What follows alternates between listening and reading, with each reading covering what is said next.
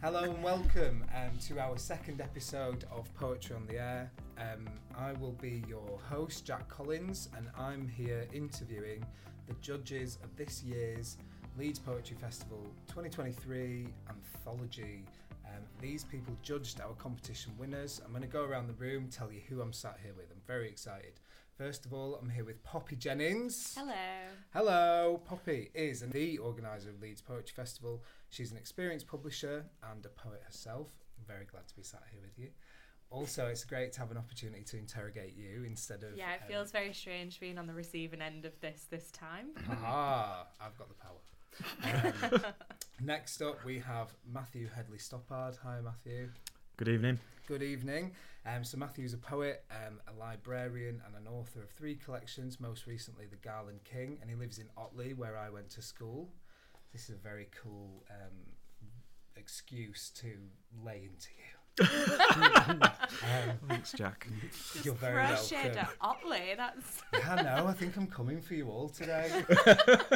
Before I get into our third judge as well, I should tell you all that I sliced half my thumb off last night, chopping onions, and I've spent today in A&E getting it glued back on. So maybe that will flavour. Thank you the for being interviews here, today. Jack. You're so welcome. I give so much. Soldiering on. Amazing. Oh yeah, really.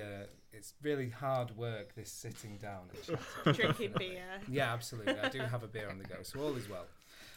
Thirdly, last but not leastly at all, we have Dr. Nasser Hussain, an author and professor of poetry, contemporary lit studies, and an amazing poet whose new collection drops this September. Nas, do you want to give us a little bit of a taster of stuff therein? Oh, wow. Do you want to hear one right now? Or a description? Hell yeah, let's do that. Yeah, the book's called Love Language. Yeah, we'll call this a little warm-up poem, shall we? Get us in the mood. Absolutely. So, 2 words in the title, Love Language. They're both pretty important in the text of this book. This one's near the end, and it's called From Language to Language. Language to the left of me, language to the right. Here I am, stuck in the language with you. Of the language, for the language, by the language. When they language low, we language high. A language is haunting Europe. Ashes to languages, languages to dust. The phantom of the language is here. A language come, a language go. Language and language went up the language to fetch a pail of language. We the language. Here a language, there a language, everywhere a language. A language by any other language would smell as language. A language is a language is a language. When language calls, ich bin ein Languager. Language on a hot tin language. You language what you language. You language the world language. Stately, plump language Milligan came from the language head, bearing a language of lather on which a language and a language lay crossed. Languaging and languaging in the languaging gyre, the language cannot hear the languager. There is no language outside the language. It was the language of times. It was the language of times. It is a language universally languaged that a single language in possession of a good language must be in want of a good language. O language, my language. Nice. Very silly poem. That was great. That's very much, Nasser. never before heard in any format. So there you go, folks. Excellent, super fresh. When does this book drop? Oh man, September, mid-September this Sometime. year. I hope to do a couple of events in Leeds around about then. So Wonderful. yeah, stay tuned. Is there somewhere people can follow you or reach you to find out when that might Yeah, be? sure. At Nasser S. Hussain, all one word, is my Twitter handle. Groovy. Maybe we'll publish that with the link somewhere in the summary. Yeah. Cool. Wonderful. Yes, welcome to Poetry on the Air. What an amazing start. I'd like to shoot the poem stick. I don't know. Not shoot the poem stick. I'd like Pass the poem pass stick. the poem The ball baton. over to Poppy Jennings to kick us off. I don't know how I feel about all these puns and weird metaphors that Honestly, you're coming out with this time. I'm loaded with painkillers. I'm just trying to words. But we're going to get through this and it's going to be fab. Okay. What have you got for us, Poppy?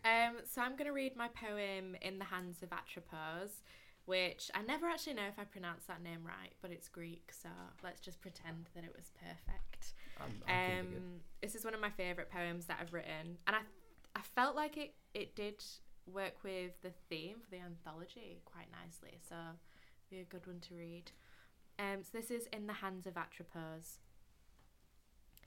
My soul is balanced between the blades, between the fingers, between the sisters whose hands peck like ravens' beaks, that pluck the spoils of fallen threads to catch the souls that fall between the blades, between the fingers, between the hands of three sisters, that measure the worth of we poor souls whose lives exist in lengths of ribbon or thread or string, that catch on the broken nails, on shaking fingers, on reckless hands, of wrinkled wrists that roll with the crisscross of cat's cradle, to twine our trembling souls between the blades, between the knuckles, between the crooks of fingers on hands, on wrists, entangled by the fragile souls that exist in strands of thread dyed red by souls snipped between the blades, between the hands of the careless crones, who control our hearts and lungs and minds like a game of Jacob's ladder. Pulled tight, too tight, between the chipped nails of crooked fingers, of jerked hands and tangled wrists, holding the trembling blades, slipping blades that nick the red thread of that one soul caught between the reckless hands between. Ooh. Oh. Very nice. Amazing. Can you give us a little bit of background on the mythology of Atropos? Yeah, so Atropos is one of the three fates, and they're always kind of depicted as either crones, so like three elderly sisters who argue a lot, but they have threads that are kind of the souls of mortals, and they have a set of blades, and Atropos is the one that holds the blades. They're in a lot of films actually, and they're always kind of just like these bickering sisters. Yeah, it's recognisable throughout plays, that throughout sit literature. there and mess around and accidentally kill people by cutting the threads. So, famously in the Disney's Hercules. yes, This is a lovely interpretation that I enjoy. Oh, I don't know if I've seen that. And the three witches in Macbeth. Yeah. Oh, that's a Well, reference, there's the maiden, the mother, and the crown, which is the symbol of Hecate or Hecate, which are often confused for each other or sometimes depicted as being the same figures. But I think traditionally in Greek mythology, they're separate figures to each other. Oh. Well, thank you very, very much. Yeah, no I'm worries. going to kick us off by asking a question about the judging that you have done. As we record this, I believe you finished the final decisions within the last couple of days. Am I right? On Friday. This is a Monday today. We met on Thursday to finalise the shortlist. So it's fresh, incredibly Yeah. fresh, making your final decisions. So what were your first impressions of the work that was submitted? Were there a lot of pieces that came through to you? Yeah, there were about 280 or 280. Wow. 280,000? Yeah, something like that. Yeah. Words. It was a lot. It was Wow. a lot of entries. And did you divide that labour, or did everyone read all No, 280? we all read all of them. We had, a sheet that we all worked with to figure out which ones we all liked most for the anthology and the long list. But yeah, there were a lot. There were some longer form poems as well, and lots of shorter poems. We set the line limit at 80 lines for the competition. That's still a long old poem. Yeah, it is. Just to kind of, there are long form poets out there, so I didn't want to exclude that kind of form. But I certainly there weren't appreciated many. that. Yeah, like most of the 30 lines or less, competitions kind of bug me for that. So good. Well done, I think Poppy, you have for to have that. it open to different kinds of poems. Having said that, if you were to do it again, would you put any other restrictions? Because I can think of one for sure. I don't know. I think every year I learn of maybe something new that I need to do to restrict not because there's anything wrong with the work that is sent in, but it doesn't always match what you need to have for a competition or to judge it. And we did limit. So last year, I think I kind of anticipated that we'd get a lot more entries. So last year we actually had poets could submit up to 3. So I'm glad that every year, so we've limited it to 2 for this year, and I'll probably keep it at 2. I don't know, maybe 1. I don't know. It depends. I feel like most competitions you're allowed to submit up to 2, so it would feel bad limiting it to 1. Do you think 2 feels nice, Matt? Nas? 2 feels nice, I guess.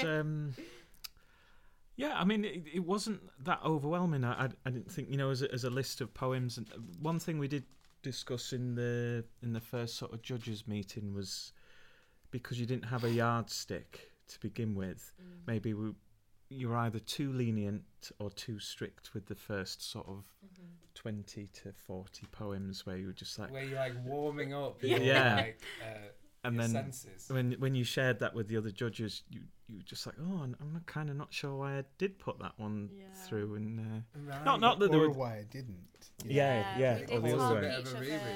We talked each other into a lot of poems, as well as kind of, I think having you, because I think something that was nice about it is that all 4 of us have very different styles and very different poems that we like personally, which means that when we talked about the poems together, there was a lot of different opinions that came into it, and you kind of like, oh, actually, yeah, I do agree, and we you talk out of certain poems for the long list, but then you also can talk someone onto your side for why the poem should be credited with the long list. So it was interesting hearing everybody's different opinions. That's interesting that there was revisitation as well. It wasn't just first impressions. I'd not really thought about that there are second impressions and maybe third impressions once you're narrowing it down. I think as well, because we had the first meeting a month ago. I think it was about a month ago now. That's right. Yeah, so then when we came back for the second meeting, 10 poems a day. You kind of, you remember which ones that you liked as you're going through them again, but you can, you forget what each of the poems is about, or when you read it again, you are reading it again like it's the first time, which was quite nice in a way. You get to come back to it with fresh eyes. Obviously, we're all busy. You're all working folk, aren't you? So it's not your entire life. You have to kind of leave the poetry, go and do stuff, do laundry maybe. I don't know, speak for yourself. Chop onions. That's an immaculate t-shirt, by the way, so I know he's lying. But yeah, we have to go back to doing things, and then you can return to the work and give it fresh eyes. Yeah. Or I think fresh ears, which was one thing that we stumbled upon, I think, in the judging process. Yeah, I think that was a really good thing. So when we were going through the long list, we each took turns reading the poems out loud. Oh, wow. Because when you read it on the page, it was different to when we all heard it. And there were a few poems that each of us were like, oh, actually, now that I've heard it, it has a different effect. So that was actually a really good idea. Yeah, and I drew the short straw because I kept getting the really long poems, long poems, massive, 80 lines. Yeah, prose poems. That pushed the limit. Yeah, it was I think I kept getting all the short ones. And I was like, oh, this is a nice little one. You mentioned a suggested constriction. What did you? I was, you know what? It's probably really horrible to say it, but just the thematics. This is probably one of those questions that we might talk about later, is sort of a general impression, or if I'm talking about the general impression of the work that was presented in the 280, I think, rough submissions, it was really interesting to catch some patterns, like some of the default image patterns. One of the biggest patterns that I saw that I am probably more critical of is people using the theme as the title. So I think when you are submitting a poem, you don't always think that other people will be doing the same thing. But I think we had 40 poems submitted that all had the same title, which can sometimes have a negative effect on the reading or would it be rude to reveal the title? Well, it was out of time. Yeah, it was the title of the competition. So the actual theme for the poetry competition. Wow, so you'd maybe say that we can't name it the theme. Maybe we're talking about general advice for poets submitting to competitions. Advice rather than constriction. Yeah, I would say don't use the not title. Not like a rule. Yeah. It wouldn't be a rule to not use it. Because there were a couple of poems that we read and it was nice. It worked for that poem. Yeah, and like every rule, there are exceptions. But probably a good idea, if you want your poem to stand out, to not use the title of the competition as the title for your poem. Yeah, I mean, it could also perhaps come from like they're just misconstruing and thinking that perhaps their poem must be titled the competition. Yeah. Yeah, maybe I just need to put that in there as like I guess when I do the what are they called, guidelines? Yeah. Because they're not rules, they're guidelines. Yeah.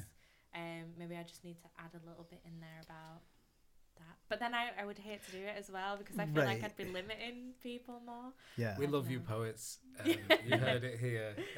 Consider grumpy. I'm grumpy. Yeah, I'm a grumpy old fart. Uncle Nas just comes along. Yeah. I think I was more strict than you guys were on it. That I was the one that was, I think because you pick it up more. Yeah. And sometimes it can be jarring because you know what the theme is called. So when you read it with a title or in the poem, it kind of takes you out of the poem sometimes because of the link. Yeah. And I felt like that happened for some of them. Did you find you had like how many marked interpretations did you have of the title? Did you have lots that were like way out, or did you find people mostly stuck to like a kind of explicit interpretation? Matt, I'm going to go to you on this. No, I think it was a mixed bag, wasn't it? It was really varied. Yeah. They weren't like literal, time is running out, or sort of environmental poems, which maybe like some people would have gone straight for. But I felt a lot of respect. I can't really talk on behalf of the people who submitted because it's like they did it and we read them, and it was generally like a really good standard. But for me, I felt a big pressure not to read a lot in one go because, like, as a job, it was just like how many to inform each other. Yeah, and it was just like, how many can I get through? Like to meet the deadline and stuff. And I had to sort of stop myself and go, no, like everyone should be appreciated in what they've done. And like Nass said, we read them, and that sort of slowed everything right down to really appreciate them. How much is a portion of poetry? What's one portion? What's a meal? What's like a poetry meal? 10? 20? I judged the East Ridings one, and the last one we did, we got about 900 entries. With what's the time frame there? We get it just before Christmas, and then it's usually around about the New Year that we have to sort of give a 20 shortlist. Whoa. So it's over the Christmas period, and it is again. It's quite difficult, but in only the respect of like reading lots of poems it can be your only job for a couple of weeks. That's quite a lot to read through, But you have to be, I guess, a bit harsher. But I don't know. 20 is a lot in a morning. Yeah, definitely. Yeah. So wait, you're telling me that you went through the better part of 1,000 poems inside of a couple of weeks? So I think for the listeners out there, what you should understand is that I'm sitting next to the human embodiment of ChatGPT or something like that. That seems he contains more poems than any man. That seems almost we inhuman. read That's amazing. So many lovely poems, and Matt was the one that would be like, do you know what this poem is about? And the rest of us would sit there and be like, no. And then we'd get a lesson, and that was really nice because that also changed the reading of the poems. Which love was that, really good. You all informed each other's kind of readings of everything as well. You are like a trivia like folder up there that's just useless. everything. Yeah, useless knowledge. It was very useful for the competition, though. Yeah. We But love useful uselessness. Yeah. That's my favourite kind. And I learnt some new terminology as well, because you might gather that I'm not the most sort of contemporary type of person, and a poem can be chill. Yes. I like this. And I think we should shout out to Janet for her contributions. Yeah, her readings were really good as well. She swayed me on a lot of the poems. Jannat Ahmed couldn't be here because she's based in Wales, which is why there's only the three of us with Jack today. But Jannat was the other judge, and she definitely lightened a lot of the readings and the meetings as well. Would she be present in the room via Zoom? Yeah. Like when? Yeah, we were so we all met online, on Zoom. All on Zoom every time? Yeah, Okay. yeah. So it was, because it's hard when you do it over the Wi-Fi, because there were times when it would cut out and couldn't really, but no, it was good, because it meant that we could all be involved. Yeah. Which Jannat's the only one that's not based, well, not even in the country. She's based in Wales, so yeah. But she gave us that great term, the pensive moment. Yeah. Which I carry. Yeah, I like still carry that with me. yeah. Like, because I liked, we had a lot of poems that just focused on these really small moments in time. Just like there was one in particular, I can't remember the name of it now, but it was just about a lizard, just just kind of sitting on a rock. It was just this tiny little moment. Yeah. But it was so lovely. And Jannat just said it perfectly. She was like, it's another pensive moment, and we were like, yeah. It's just sat with you. It's a whole genre. While. Yeah, Yeah, it's it was an absolute genre. When we talked, because we tried to talk about the theme a lot, because there were, I think when people submit to competitions, sometimes they do forget about the theme, or they'll try and attach it too much to the theme and kind of lose it in the process. But that was one of the times when we were really talking about, does it meet the theme, and kind of the idea of this moment. It did fit quite nicely in there, but it was different to a lot of the other poems. Yeah, and I think I certainly came to the judging with a certain set of ideas about what out of time meant. And then I think that broadened in the conversation as well. So then this idea that a poem could be a moment taken out of time suddenly started to work really hard and opened up. It's like improved your own process as you did it. Yeah, absolutely. We all fed each other a great deal. I would like to call on Matthew H. Stoppard for a poem at this time. What have you brought for us, Matthew? It's a poem from my latest collection, which is 3 years old. So it's not even a newer one. The Garland King! But this poem, we're in the middle of well-dressing time. So well-dressing is an ancient tradition where you would recognise a source of water with a tableau in a big frame with clay, and then you'd decorate the clay into usually a biblical scene, but sometimes it might be like a community hero or something like that. So your work runs close with like the practices of like Morris dancing and like connection with British folklore and like observance of natural tradition, things like that. Yeah, like by accident, I sort of got involved in all these things, and it informed the poetry collection. Happens. Yeah, I'm hoping I'm sort of coming out. The Morris dancing's still there, but hopefully the other stuff I'm coming out of. It's hard not to sort of reference these things. So the poem's just called Well Dressing. It usually happens in Derbyshire, is the main place, which is where I'm from, so I guess that's important to know. For the one filled with mum's donated blood, how she'd come home frail as a dandelion clock, blue tabard, cotton wool taped inside her elbow, earrings like cable cars. I built Eden from an illustrated Bible she bought me to stop me feeling scared when the house was empty. Ivy and cow parsley, fag ends for Eve's flesh, the snake a knitted draft excluder. For the one fermenting my stepdad's homebrew, how he held me like a kitten by the scruff of the neck, stumbling upstairs. I used rabbit scuts for Moses's beard, hops for his robes, and peeled beer mats scribbled in betting shop pen as his second set of commandment stones. For the one containing an infection the surgeon drained from my firstborn's pelvis, it neared his lungs, the way he limped around the kitchen the day he was admitted.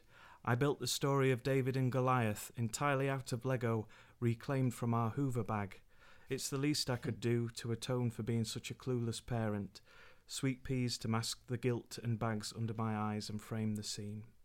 For the one brimming with birthing pool water, oily amniotic fluid, and promises to do better as a father floating around my second-born and his mother, I constructed the nativity using conkers, love in the mist, and a biohazard bag emptied of placenta for the donkey and manger, veil and halo. This leaves nothing for the one holding Sunday League phlegm, cold tea from a miner's snap tin, trickles from cracks in Whaley Bridge Dam, watered down whiskey none of us noticed at breakfast. A county so stoic that if you flicked a shilling into its history to make a wish, you wouldn't hear a splash. Nice. Wow. That's really cool. Thank you very much, Matt. Cheers. Right, I'm gonna. We'll have a smaller question, and then we'll have a massive question. So big, you won't be able to see anything else. Okay, so first of all, can you please discuss the reason that the winner won? Oh, And shall I read the Can poem we have out? a refresher on? Yeah. Yeah, shall I read it? Okay, so the winner this year was called Valentine's, and actually this is the first time I'll have ever heard it as I read it. Oh, this will be interesting to hear how you read it. Because I only received it today, Cool. and obviously I cut my thumb off, so... Oh, so a cold... So he didn't do Okay, the work so we have ahead a of the cold- podcast. Is unprofessional. So cold reading by Jack Collins on a cocktail of painkillers That's right. on the hottest day of the year Not prescription, though. It's in not the hard 2023 stuff. It's not the hard stuff. of the winning poem of the third Leeds Poetry Festival competition. All right, well, Here we go. let's see. I don't know if you set me up. I don't know if I come off the best. But here we go. Valentine's. Here's one. The day Mr. X brought a cool box of sheep hearts to class and gave us each a knife as blunt as a tongue with which to worry and fidget them apart. It was rumoured that a boy in the year above had pressed his lips against a pair of sheep's lungs, breathed his deep kiss, then with a wet slap sent them exhaling across the lab at head height. The heart was different, however. I remember the greyish weight of the heart, blameless in its Tupperware chill. I wanted to look after the heart, wanted to keep it in my pocket and feel its heft, dense and smooth as a pebble, as a marble statuette of itself. When I cut into the heart, I found only more heart. As a small boy, I learned a snail shell does not contain a snail-sized armchair and rug, nor a miniature kettle sweating in a snail-sized hearth below portraits of grandmother and grandfather snail. Inside the snail, there's only more snail. Inside the heart, there is only more heart. We kissed on your living room floor, smell of antiseptic still on our polos. Your parents gone, and knowing more than they let on, kissed in the way that the TV had taught us, cheeks turned to an invisible director, a blunt tongue in your mouth, and a small grey muscle thrashing in my chest that does not think or feel, and which does not contain a single string, cog, gear, or wheel, and which was crammed so full of itself that there was no space or room inside of it for hurt. Nicely read. Yeah, really nice. Thank you. I'm going to pass out. No, that was really gorgeous. I love that poem. Yeah. Inside the heart, there's only more heart. I know. Wow. You know, the fearlessness of repetition, I find, was one thing that really stood out for me in that. The relation of situations to others. Yeah, the grey heart, the grey weight of the heart, the snail sized. Inside the heart, there's only more heart. That produced a really interesting sense of time, poetic time as well. Yeah. It was so well written. It was lovely. I remember reading it again and hearing it again, and just all the images. And as well for me, obviously you can't see it at the minute, but the form of the actual poem as well. Yeah, we'll put really, it up really with lovely. the podcast. Yeah, so that everyone can read it as well. The images were just really beautiful as well. None of it felt out of place or overused.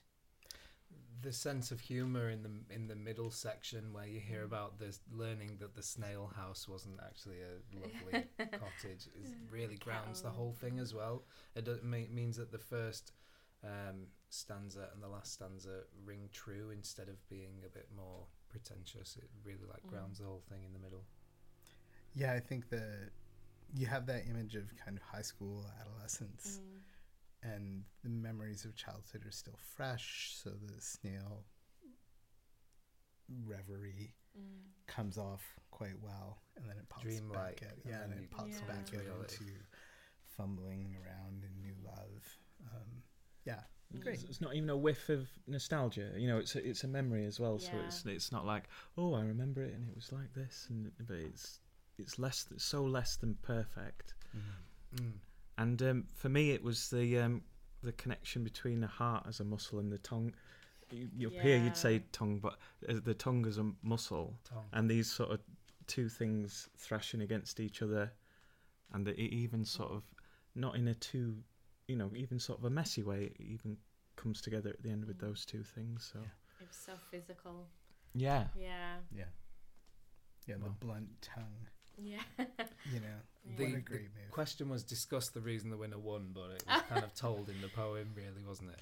It was a really well crafted piece. There wasn't anything that any of us could pick out about it that we felt needed to change or that wasn't as strong. The whole poem was really strong, and I think we all agreed on that. We all loved it. Yeah. Well, congratulations to Christopher R. Moore. Yeah. Big shout out. Everybody give Christopher R. Moore a cheer. Also, congratulations to Old Ladyfingers by Abby Nolan. We had Abby on our podcast last year, and she's just going from strength to strength as a poet. She seems to, yeah. Unfortunately, we haven't got the time to read these, but also in third place, last but so not least, At the Resort, Not Wanting a Baby by Amy Schofield. So well done. Cheers for all of those. Yeah. Yay! Okay. You ready for a big, massive question? The biggest question you've ever heard. Bring it on. Okay. As a group of people who work closely with readers, writers, students and practitioners, I know all of you kind of transcend those labels with the people that you work with. How do you see the importance of literature developing as we move closer to in the sense that sort of ease of use, short form and more visual media?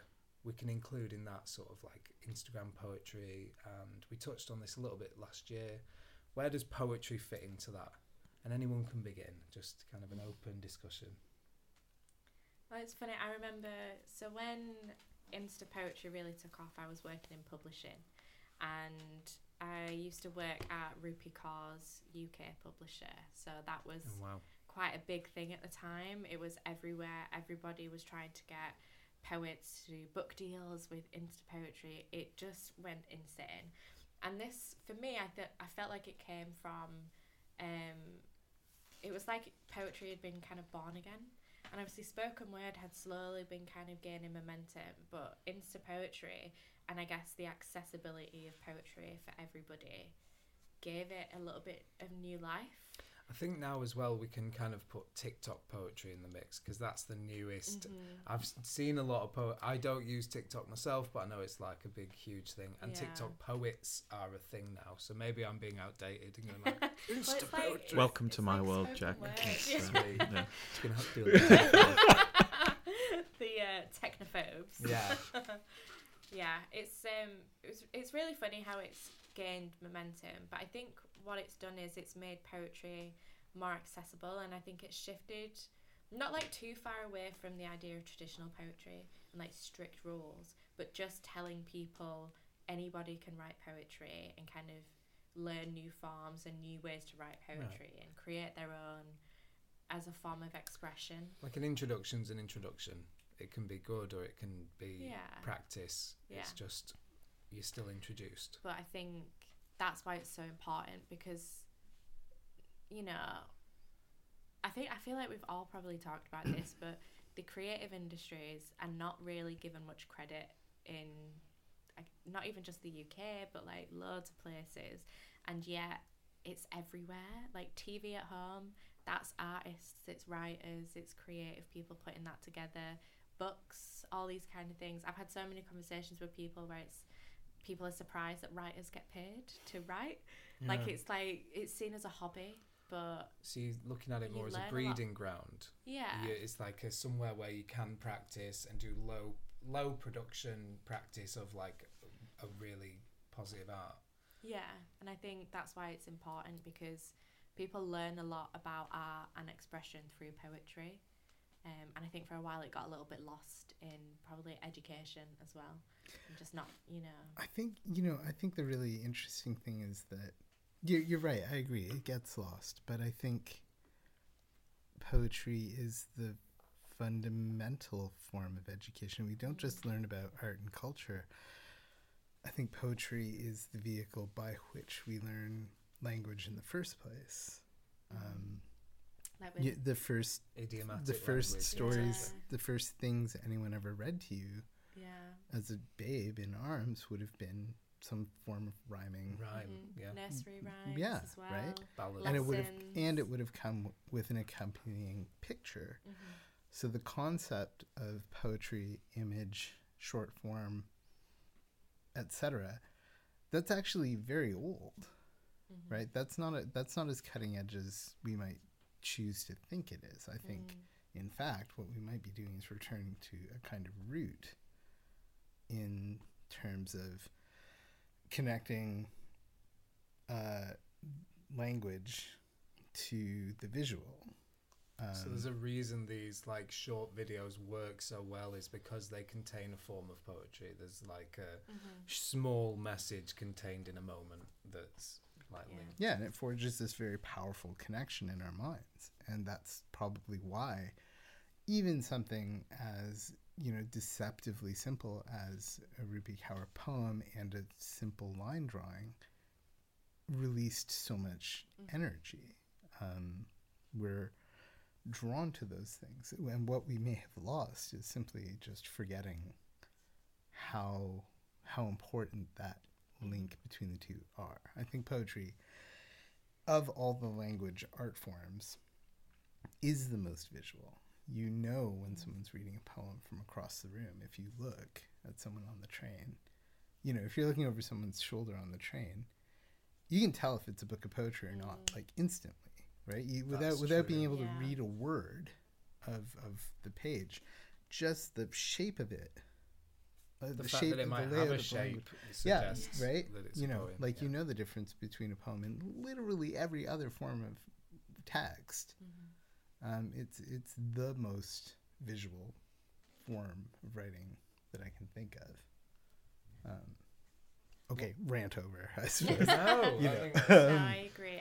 I think it's useful. I think you're right. I think as well with the generations that the form is the same, but it does change, and that's what the TikTok poetry is. It's this new form of the same thing, but it reminds me of like button poetry, or is it? It's a big thing in the US, isn't it? But it's that idea of watching someone. Yeah, and I think that's where spoken word also came into its forte or into its strength when it remembered that there was a visual aspect to take into account, as well as a sonic aspect and a printed aspect. Like all three of those things in the spoken word poem came together quite powerfully. I know, Matt, you work with Leeds Central Library. You do have a lot of interaction with like the developing nature of the way people consume poems or literature, and I'm sure maybe you've had like a meeting about it or something, that like how do we draw folk in, or I think I'm mainly a children's librarian, but just because of my by day I'm a librarian, but by night I'm sort of Batman. Average local poetry man. Nice. Awesome. But because of that, when you say children, do you mean primary and 0 to 19? Wow. So there's a big sort of void to fill in terms of poetry for upper key stage 2, because we've already discussed some poets that definitely appeal to teenagers and young people. Certainly. But the sort of like Michael Rosen's not sort of that he's quite, not doing as much as he is. Rosen, because I taught primary for a while, so I know it sometimes works wonders, and sometimes you want something different. So there's quite Can't a big. all be Rosen. No, there's quite a big void to fill there. But in terms of just in terms of engagement, what you're talking about, maybe like short forms of stuff, I think people do need just to be presented poetry, whether they like it or not. Because if you have like a poetry reading, that is when people do get interested in getting a book. Or I remember we know Simone, and Simone had the exhibition at the Tetley, and again that's like a new, for me that was quite a fresh new way of maybe you've already done this yourselves, but like as an exhibition of text and things happening in different ways, I thought that was really interesting. And that would maybe then lead you on to maybe seeing it in a longer form, or a traditional, like in a book, traditional. Yeah, so like making it exciting in any way. Traditionally a book. The codex was silly, outdated format. Yeah. No, but we may be at a point. It's becoming cooler, though. Am I not? No, it's becoming cooler, right? Curling up with a book is never not cool. Please buy books. For sure, but what I mean is like among school kids, my impression is that poetry is being taught in more interesting ways. It is becoming cooler, and people are like. Well, look at the recognising slams as well. it. It's not just universities now. It's colleges and sixth forms, and even high schools have more poetry and spoken word. It's a pleasure to see. Yeah, it is. It's getting back into education. I remember, I've told a couple of you that I hated poetry until I was about 18 years old, and that's because I went to university and it was taught, and it was given to us. Whereas when I was in high school, it wasn't really a thing. It was very much just, here's a note poem. You're going to have to analyse it in an exam. And that's all it was. The analysis was too close. I think. And I think at that age, you need to present it to that age group in a way that they will enjoy it, not just tell them, no, this is a poem, so you need to enjoy it because it's a poem. Yeah, or in several forms. You've got it's just too much. There's so much contained within it. You can perform it, you can have it over a movie, you can do it at an art exhibition, you can read it. You can analyse it really closely. You can take it at face value. There's so much there. Even as we're talking, I'm formulating another sort of step in my rant. But I think we forget that what the poem exists to do is to teach you about language, right? As it did when you were little.